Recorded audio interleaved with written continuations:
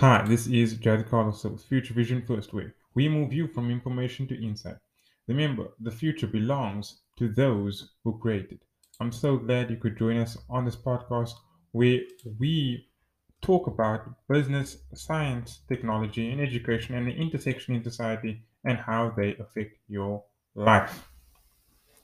In today's episode, we are going to be continuing our discussion on paradigms, and it's very interesting for those of you who don't know. The definition of a paradigm is a change in approach or assumption or belief in the way things are done because of a particular event.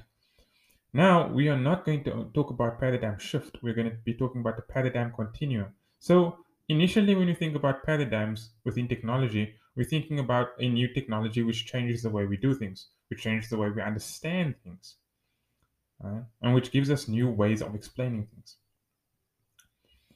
And when we think about paradigm shifts, we think about technology progressing. And when we think about paradigm shifts in the past, we think about inventions such as the microscope that really revolutionized how we see things, right? That gave us new ways of explaining things. And there are many such technologies. But in the past, the technological change was slow. And because it was slow, what this means is that there was one paradigm shift, which then eventually led to another paradigm shift, which eventually led to another one. However, in modern life, we have continuous technological development and new technologies enabling other technologies. And technological development continues to increase and accelerate. Now, is it then correct to still speak about a paradigm shift? I don't think so, because that would mean that one shift is happening or a shift is occurring which leads slowly or to another shift.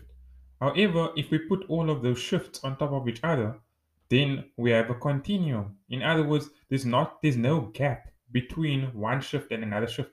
So smartphones, 5G, metaverse, there's cryptocurrency, there's no gap.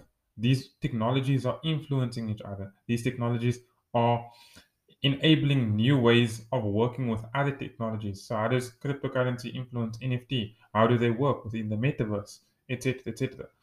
All of these things influence each other.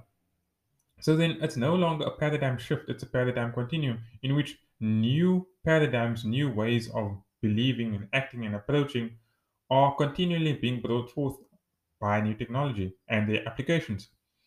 However, this means that old ideas which relied on older technology no longer have relevance within the new paradigm. And if we're talking about the continuum, we're talking about the fact that continuously old systems and old ways of doing and being are being disrupted by new systems. And so, what this means essentially is that as we are moving forward with new technologies, we are continuing to have new ideas and insights. And what this means is that those that stay within the old paradigms, right, that work within only the technology and understanding of the third industrial revolution, of the relevance of the understanding of how the world works is fading away. And what this essentially means is that we have generations growing up in public schools still being taught about grammar when we have autocorrect. That means we have generations growing up still having subject choices separated, history, geography, all of these things, when they should be together as one. It means we have generations growing up that have a stilted education because they're still working on this subject based system, this one size fits all model that public school is, and they still aren't being offered individualized education that helps them personally meet their best skills and talents at the point that they can. So, paradigm continuums. Important to understand. We are on a continuum. There's a continual shift, and that means that we have to keep up with the shift in order to stay relevant. What this also means is that one man's vision is another man's reality. And what does this mean? It means that if you look at developed countries or people within communities or circles where people are close to pioneers in technology or innovators in technology, we have people who are creating new realities and people are using technology in new use cases. However, Since development is unequal, economic development, technological development, infrastructural development is unequal within the world, we have people who may be in developing countries having a vision of something that's already been done in a developed country. We may have people in developed countries already taking opportunities that are currently unavailable to people in developing countries. And this is the continuum, and this is the acceleration. The acceleration continues for developed countries, but developing countries are slower to catch up. However, the new technology is a great leveler, but access to it is the key issue. So, when we talk about paradigm shifts, that idea of technology presenting a paradigm shift, of a shift from 3IR to 4IR, that narrative of one shift is incorrect. It's really, in reality, many shifts compiled together. Because if you look at narratives from the 1990s, the presidents around the world, some presidents within Europe, some presidents within the US, were already talking about how technology is leading to a new revolution, an information revolution, an information age. It's not a new narrative. The rhetoric is quite old, but the implementation, the outworking of the narrative is ongoing. It's a continual shift with one technology enabling another technology at breakneck pace. So it is impossible to separate or to understand which one shift enabled it all or to isolate a particular shift because it's all happening within the context of other shifts, one thing enabling another thing. An example of this simply is, for example, 5G. 5G enables so many different pieces of technology within smart cities.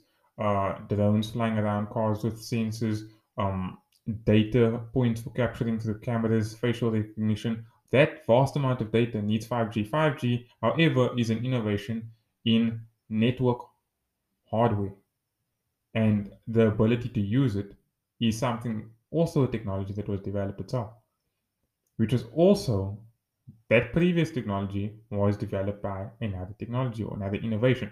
But because the pace of innovation is so quick, it's hard for us to isolate any particular shift in technology. Hard for us, therefore, also to isolate any particular paradigm. And it's almost like some of the first observations of the atom, the electron.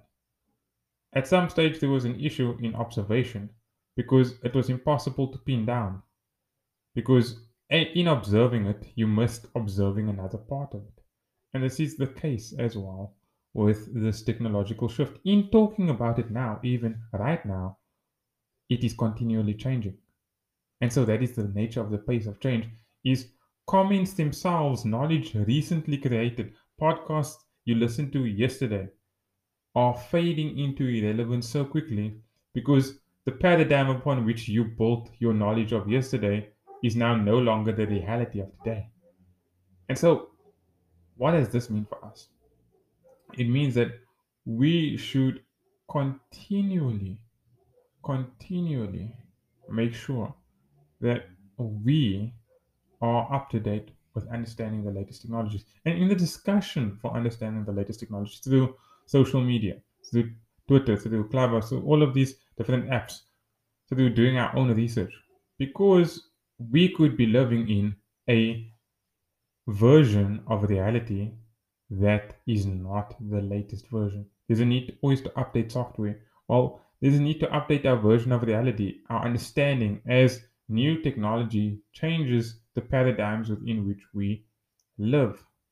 And a keen case study of this is cryptocurrency's effect on fiat, right? Its effect on paper money, its effect on physical money as a store of value. Cryptocurrency has a lot of use cases.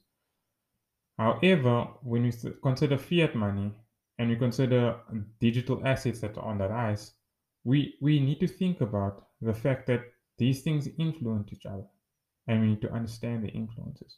So I'm not going to go into that now, but I raise that to show you there's a relationship between new technology and how to fix the old, and understanding that will allow us to pivot and to place ourselves and to position ourselves in a way where we are at the forefront of understanding new technologies and taking advantage of them, as opposed to in the backseat observing other people taking advantage of these opportunities. This is Jared Carlos with Future Vision First, where we move you from information to insight. Remember, the future belongs to those who create it.